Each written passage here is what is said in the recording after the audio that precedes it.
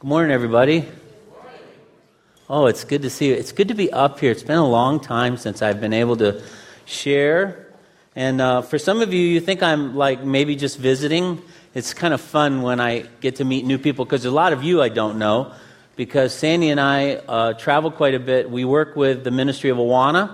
And so our life takes us outside of the United States and the 120 countries that we serve quite a bit. And I'm really excited to tell you that God's doing a great work in Awana, and there's over 4.5 million kids every single week that come somewhere to an Awana club like ours on Monday night, and God continues to disciple kids through that ministry. But it keeps us away from church, so we're kind of good missionaries, but kind of not so good church members sometimes. And so when we meet new people, it's like, oh, when did you start coming? Well, about 10 years ago.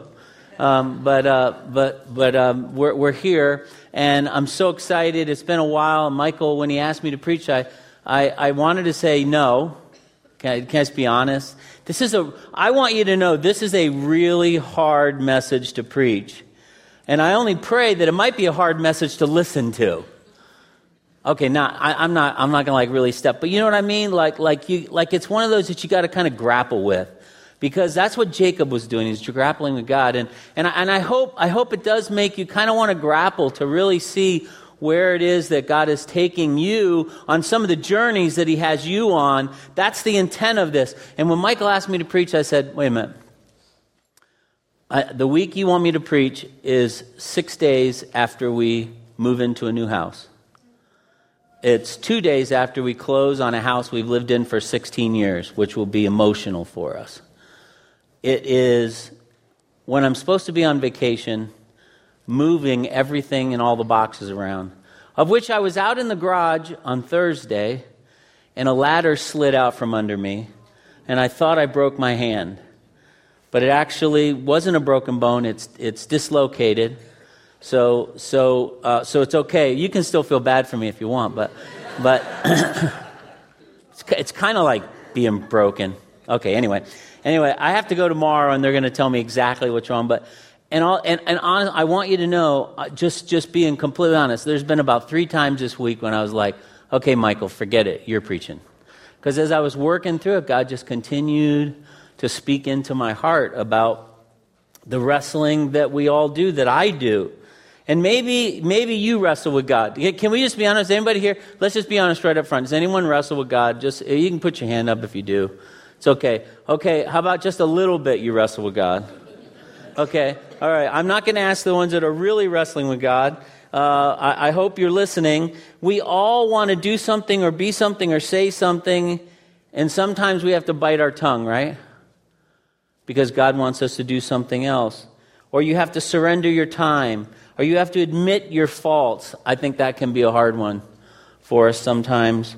In actuality, I think we all do this far more often than we think and admit, and we want to grapple with our plan and our dreams, and for me, it's kind of our strategy. You know, I had this week all planned out, and it didn't include being up here this morning. It takes me a lot of time to prepare, and I knew what it would take me. I knew the hours that I would need to put in, and frankly, it wasn't in my plan, but it was in God's plan. And right now, I'm really glad. But I have to admit, I wrestled along the way. And, you know, sometimes it's things like that where we're just grappling with our own plans and strategies. And God is telling us, rely on Him, rest in Him, and trust in Him. Amen? Well, I remember back to a time when, back in 1994, for a lot of you that don't know us, my prior life to Awana, which we've been with Awana now almost 25 years, but prior to that, I was an engineer with IBM, and I worked for IBM for 16 years. And in 1994, like one of those really big directional wrestlings with God happened in our lives. Sandy and I were living in Tampa, Florida. That's home. That's still a home to us, although we've lived here 16 years now, so we consider Chicago home. And I want you to know that God wanted me to leave IBM. And I was like, I'm going to do that. When I'm 53, I'm going to retire. That was 6 years ago, by the way. And retirement, I can't even see it. but I'm going to retire, and then I'm going to do whatever you want me to do, God. And this began a wrestling match that I'll never forget. And we had 6 kids, and I loved what God was doing in our lives. We were in our local church. We were doing the things that we knew that we were supposed to be engaged in. And God said, "Nope, I want you to change. In fact, I want you to become a faith-supported missionary.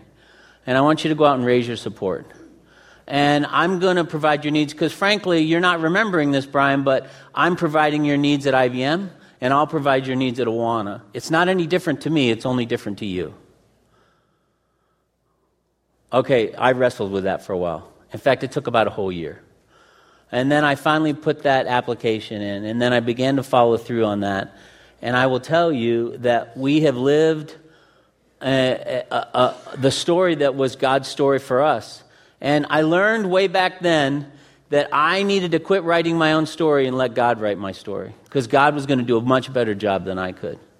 And I think that's what Jacob was struggling with. He was really struggling. By the way, I want you to know, 5 years later, I was sitting in a church in Rockford, Illinois, and God said, "Okay, now you've become an Awana missionary. You're serving in Florida.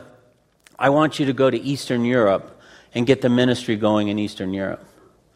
And then that's when I really dug my heels in.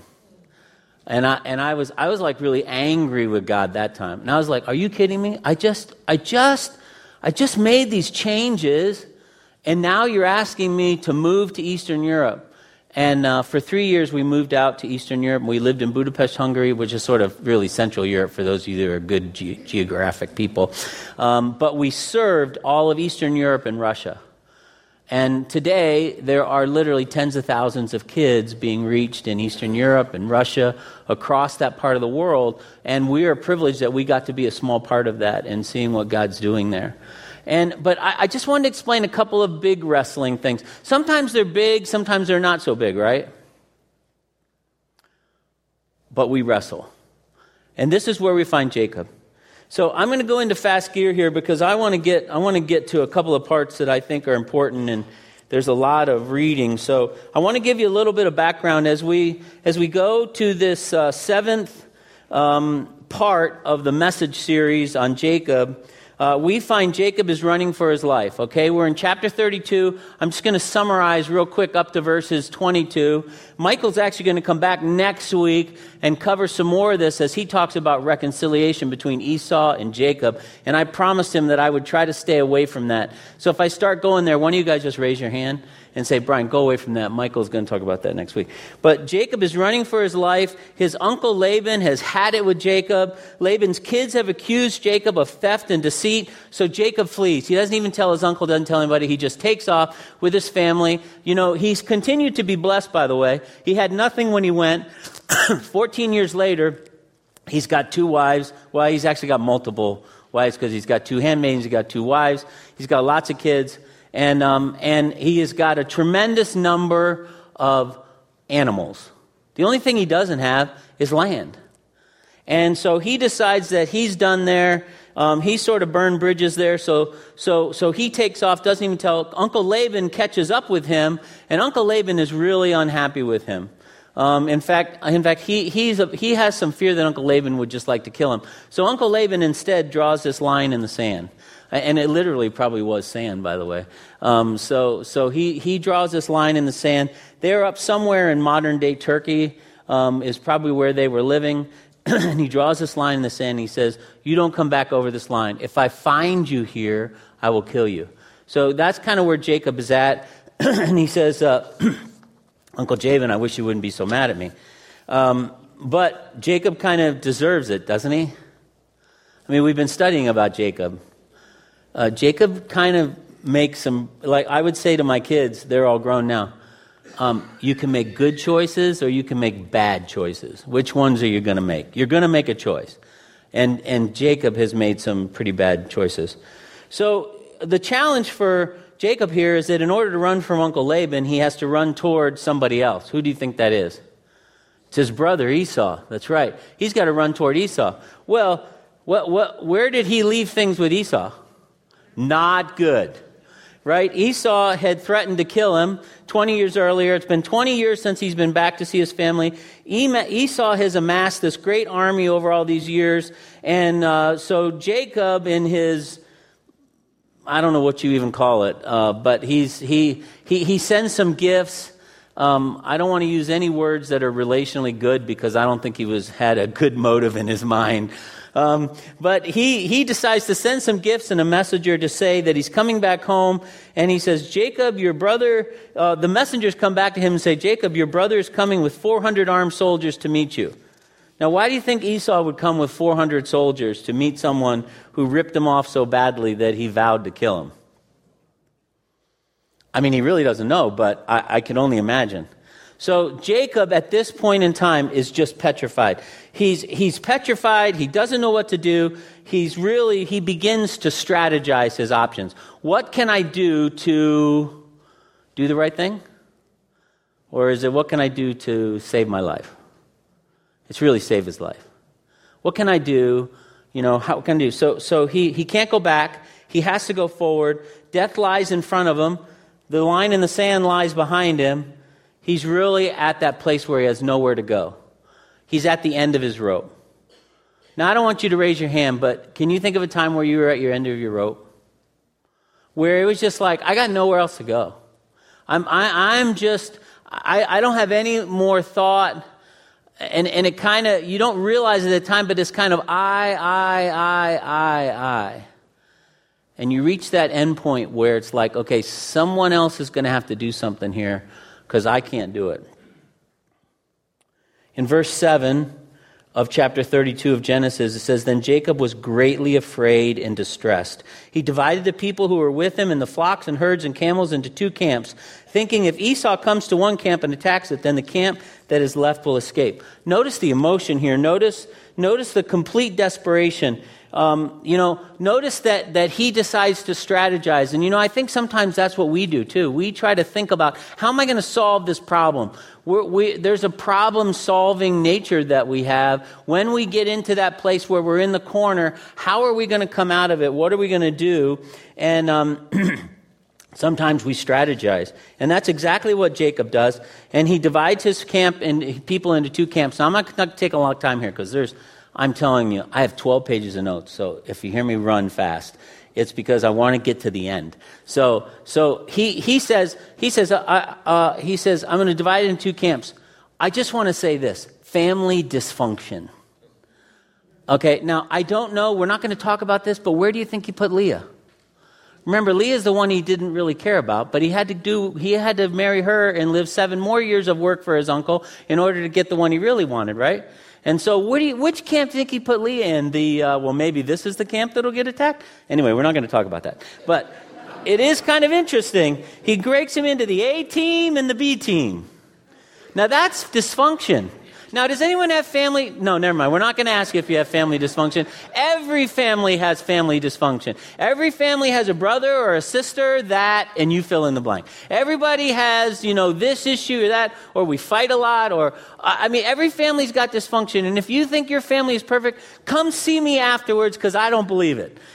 I just don't believe it, but maybe it's true, and if it is, I just want to hear your blessings of stories, because it seems like every family has dysfunction, and Jacob was creating a lot of dysfunction. Esau wouldn't be able to take out both camps, so he puts his whole family in the front and marches forward. I just can't even.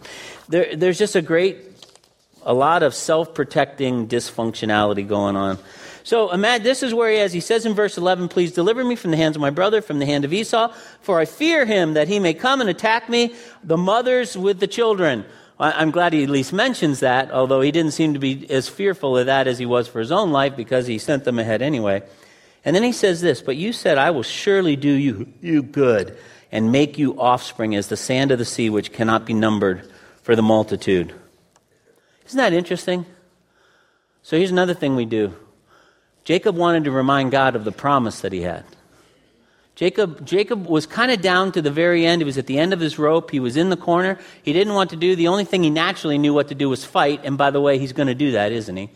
He's still going to fight. But he was kind of like, okay, well, I know God has this promise for me, and I've been promised all these things, and I've been promised this blessing, and I really want this blessing, and why can't I have this blessing? And let me remind you, God, as though God needs to be reminded, that you promised me this. Do we ever do that? I'll just say I do. When all is removed, when all that he had was gone, he prays. And he prays that God would hold true to his word. I think we've all been there. Jacob, his life represented a lifetime of toxic relational engagement. Okay? Now, I think Jacob is sort of on this, like, he's way over here on the, like the poster child picture of toxic relationship engagement, okay? And then some of us are here, and then some of us are here, and some of us are here. We're kind of all along this timeline, right? And there's different reasons we grapple with God. I remember 3.5 years ago, I had a heart attack. Well, of course I remember that. Why would I forget that? And I have the scar to prove it because I had to have open heart surgery. Okay, I'm only 59 now. I was 55 at the time. And, it was a single bypass. The doctor said, you don't have any history in your family. And I don't know why this little vessel in your bloodstream clogged. It happened to be my LAD, which is the one that creates the widowmaker. It 100% clogged on a Thursday. And I was one of those 10% of people that my body had created a collateral. So 10% of the people who have a widowmaker live because their body creates a collateral vein to get blood flowing to the heart. The other 90% die. Okay? Now, I wasn't over here wrestling with God around total toxic dysfunction in my life. But can I tell you where I was? I was over here thinking, okay, what we're doing is good. I'm getting to help lead a ministry that God is doing a great work in discipleship. And I want you to hear me say this. I was getting so caught up in the work that I was doing that I was failing to recognize that God just wanted to be with me more. And I think all of us can relate to this timeline where we say, God was trying to get my attention, and I wasn't listening because I was doing something good for him, or because I was doing what I thought he wanted me to do, or because I was doing what I believe was right for my family. All good things, by the way. All good things. And God's not against any of those things. But God wants us. And I believe with all my heart that 3.5 years ago, he absolutely overnight, I didn't even get to talk to my staff. He pulled me out of this ministry called Awana, and for almost 90 days, I was completely out of the picture. And I got home from my surgery, and I literally could walk around the kitchen to the living room and back to my seat in the living room, and that's all I could do. I felt like I was 90 years old. If you're 90 years old in here, you probably feel better than I did. I just thought what I might feel like at 90 years old. It was not good, but I want you to hear that. I don't think I was over here, but we don't have to be over there to struggle with God in ways. And I'm going to tell you this a little bit later. I want to say it right now. Sometimes when we struggle with God, the wounds stay with us. I'll probably run out of time later, so I won't bring it. Did you hear that last part of verse 32 where he talks about the sinew? God, in his faithfulness, injured Jacob. And he. How many of you ever had a sciatic nerve issue? Anybody have? Raise your hand if you had a sciatic nerve. Look at how many of us. Can I tell you something? It sounds like I'm falling apart. I'm having one right now. Really, I'm about to turn 60. I feel like my whole body's falling apart. But really, I've been in PT for like 3 weeks because of this. And then here I'm going to preach. No wonder I didn't want to preach. But if you've ever had that, you know the pain, right? It shoots down your leg, right? Oh, it's terrible. It'll just make you want to buckle. Okay? God allowed that to happen, and it gave Jacob a wound for the rest of his life. Guess what? Every time I go to the doctor now, they say, "Oh, I see you have heart disease." Oh, I don't like that. But I have heart disease. I've had open heart surgery. I, for the rest of my life, will have heart disease. can explain it away, can do whatever I want, but 3.5 years ago when I had that heart attack because God was really wanting to get my attention, or let me just say that he used that to get my attention, I got a wound from it. And you know what? We will carry wounds. We carry wounds from our wrestling. And Jacob did that for sure. Okay, now let's get to verse 22. So he says in verse 22, go ahead, if you have your Bibles or your tablet or your phone, now we're really into the text here. Verse 22, the same night he arose and took his 2 wives, his 2 female slaves, his 11 children, right? These are all the boys, right? We think Joseph's born at this time. His oldest boys are probably 18. Here's how I know that, because Michael and Craig Jarvis told me that. Okay, I just want you to know that. That's how I know that. When we were studying on Tuesday, he said, the oldest were probably 18. Okay, all right, I'm going to say that. And they had this really complicated way. I hope you guys listen to this message. They had this complicated way that they were going to do that, that they came up with that. And so, but probably Joseph had just been born. Okay, so Jacob is coming down from Turkey. He's crossing the Jabbok. Not an easy task to cross this. He sends everybody. He's got Laban's barrier behind him. He cannot buy his way out this time. He's stuck. And behind him is his past, his lies, his deception, his stolen blessing, and the home he left behind. And then in verse 23 and 24 it says, he took them, and he sent them across the stream and everything else he had, and Jacob was left alone, and a man wrestled with him until the breaking of day. It's nighttime, Jacob's all alone, and this Jabbok place is more than just a river for Jacob. It's a place where he's going to wrestle, but it's going to be more important than just a wrestling place. It's a lonely place. It's a dark place. It's a place of struggling. Sometimes our alone moments are preordained, by the way. Do you believe that? You know, sometimes when you can't sleep, how many of you ever find you can't sleep at night? We should text each other. You ever find you can't sleep? And maybe it's because you're just wrestling with something that's on your mind you can't get off your mind. Maybe you just can't clear your mind. Maybe it's something that you're really worried about. Maybe it could be all kinds of things, right? I want to tell you that sometimes lonely, sleepless moments are preordained. Now, I don't know about you, but when I can't sleep, I get frustrated. I'm like, I got to be up in 3.5 hours, and I've got to act like I've gotten a good night's sleep. Life doesn't stop just because I don't sleep. And so then I get frustrated, and I think, why is it? Instead of thinking, okay, maybe God wants to tell me something, and maybe God's completely capable of giving me the strength and the energy that I need to get through the day, and maybe I should just stop and listen to God. And if I would listen to God, maybe it'd only take 30 minutes, and then I could go back to sleep. We don't think like that most of the time, though. But God sometimes gives those preordained moments, and this is where Jacob finds himself. God wants to get us alone and wants to get our attention, and sometimes we don't appreciate him inserting himself in our lives like that.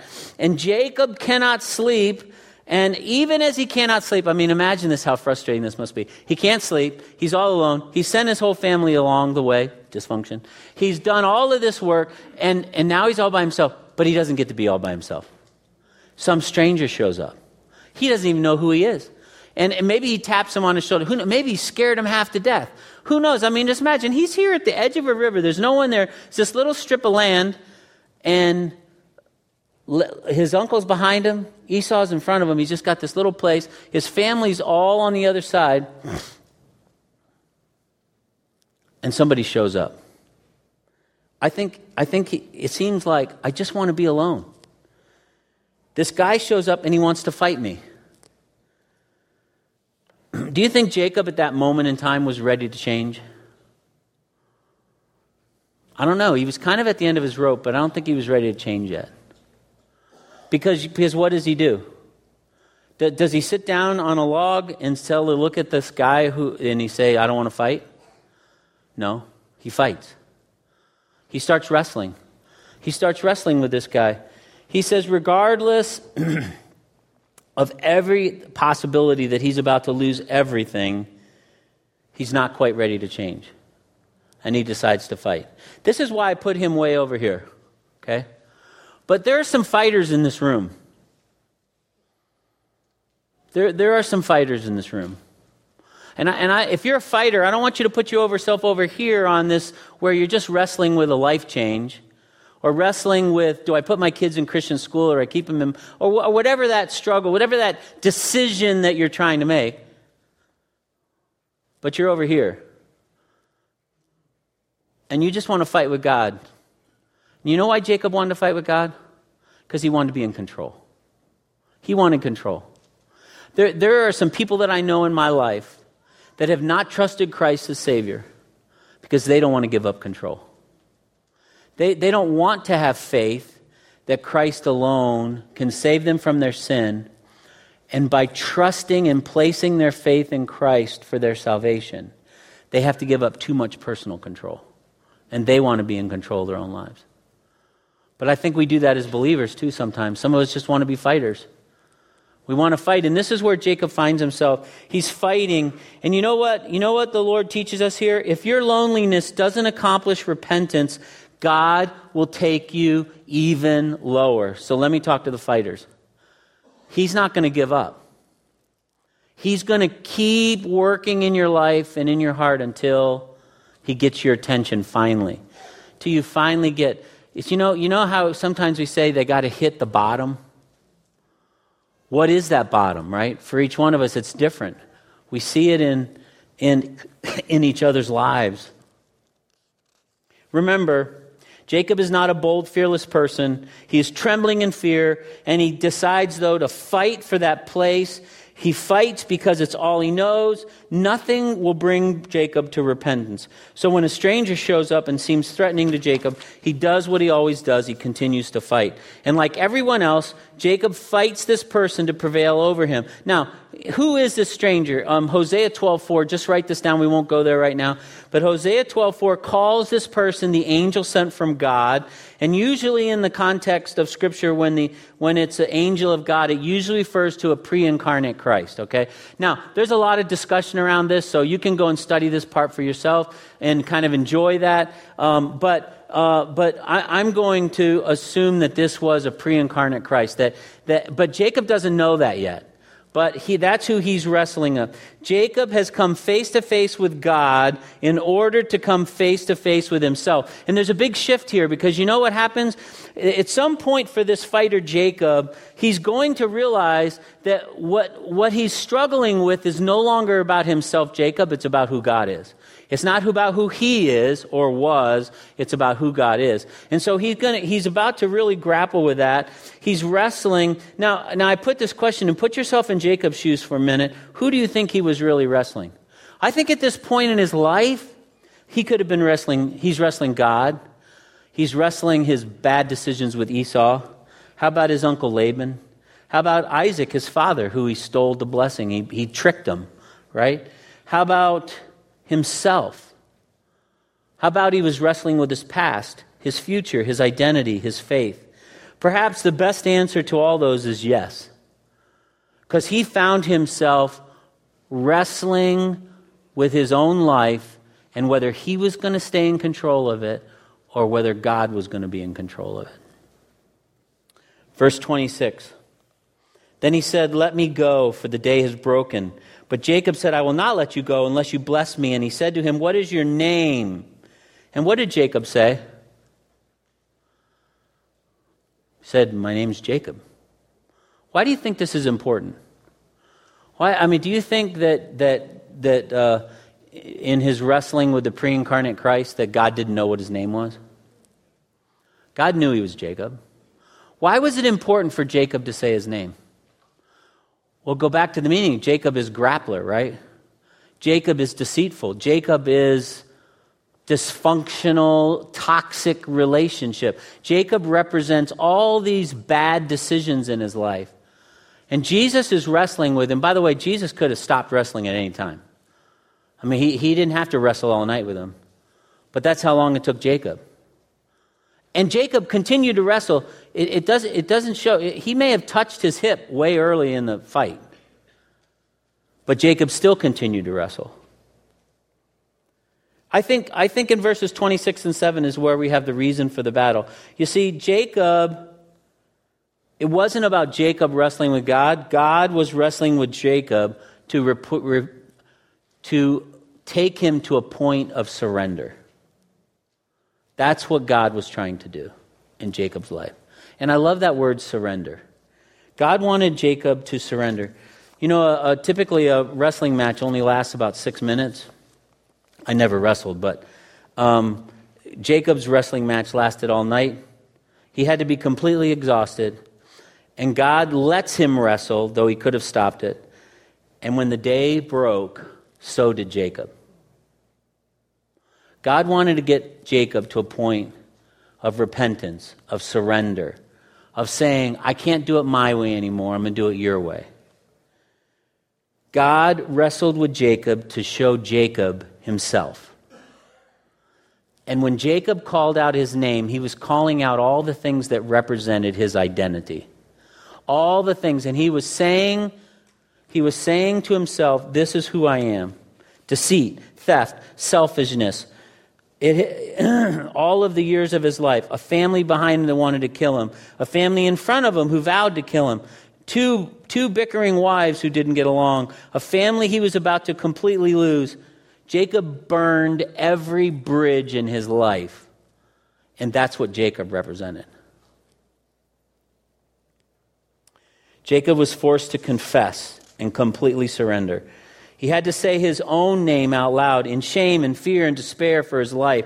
And when he did, God opened his eyes to see what was really happening. Jacob realized at some point in that night he had grappled with everyone in his life. And as the morning broke, what did he choose not to do? This is how we know. He held on. Why did he hold on? He realized who he was wrestling with. God opened his eyes. He realized this is the failure, the complete failure of my life that I've been involved in. And God wants to do this in my life now. I'll just ask the question, what is our name attached to?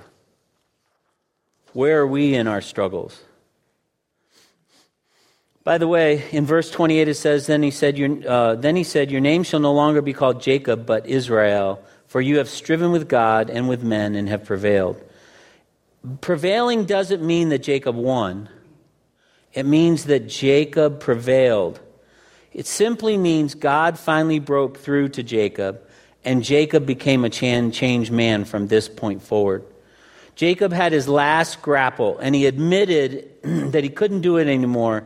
So he said his name, Jacob, and he admitted who he was. And God changed him.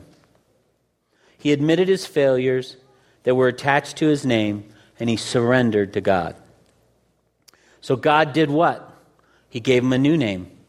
He said God gave him the name Israel, grappled with God, to remind Jacob that he never go back to the old name, that daybreak had come and Jacob is no longer Jacob, the deceiver and the supplanter. As this new day dawned, he would be renamed and reborn. He is Israel, the one who grapples with God and prevails. He does not defeat God, he simply prevails. Now it's interesting. Isn't it interesting he called him Israel? Sandy and I we just got blessed. We just spent 2 weeks in Israel. And it was, if that's not on your bucket list, you ought to put that on your bucket list. It was absolutely amazing to go and to literally have communion in the garden tomb and to do just to see where Jesus walked. But I can only imagine, as I see the struggle of the people of Israel, why God called Jacob Israel. Because look at the people of Israel and how they've struggled. Even continuing to this day. They continue to struggle. They're God's chosen people, but they struggle. And it's interesting that God gave Jacob this name Israel. So God shows up and he doesn't allow Jacob to burn this final bridge. And then in verse 29 he says, Then Jacob asked him, Please tell me your name. But he said, Why? Why is it that you ask my name? And there God blessed Jacob. He blessed him. Jacob never learns the name of who that was. Names are important to us, but he never learns who the name of the person was that he was wrestling with. We believe it was Christ. But God says to us in Revelations 3:12, the one who conquers, I will make him a pillar in the temple of my God. Never shall he go out of it, and I will write on him the name of my God and the name of the city of my God, the New Jerusalem, which comes down from my God out of heaven, and my own new name. You see, God wants to give us a new name. And that's what he's telling us through this wrestling with Jacob. One of God's greatest gifts to us is that he promises all of his own a new name, and with it, a new future. So if you find yourself here in this struggle, if you find yourself a fighter, you don't have to just give up and say, okay, well, that's it. God can't use me. God wants to use you. God wants to use us wherever we are in this wrestling that we're doing with God. And he wants to give us a name. He wants to give us a new name and a future that's going to be with him forever. And I want to tell you this story. I don't know if any of you like golf, but I like golf. And there's a story of a golfer. His name was Payne Stewart. Does anybody remember Payne Stewart? Right? He was a real flamboyant dresser. That's what most people know. But he used to wear knickers when it wasn't popular anymore. If you're not a golfer, you're going to say, okay, this is a stupid story. Would you move on? But I really like this story of life change. He was known as an angry golfer. Everyone described him with words like proud, cynical, and sarcastic. This is who he was. He had a reputation that preceded him. And then his children started going to a church that had Awana. Okay, maybe this is part of why I like the story. They were influenced for Jesus, and their mom was intrigued. She started going to church, and she accepted Christ. They started praying for their dad. He fought it. He wrestled. He didn't want to trust Christ, but then he did. One day he went to church, and he trusted Christ as his Savior, and his life changed. Over the next 5 to 6 years, everyone on the golf course noticed the difference in Payne Stewart. A few years after accepting Christ, Stewart won the U.S. Open. A statue of him commemorates that incredible win. In his final interview, Payne said this, I want everyone to know it's Jesus. It's Jesus that changed my life. I want everyone to know it's Jesus.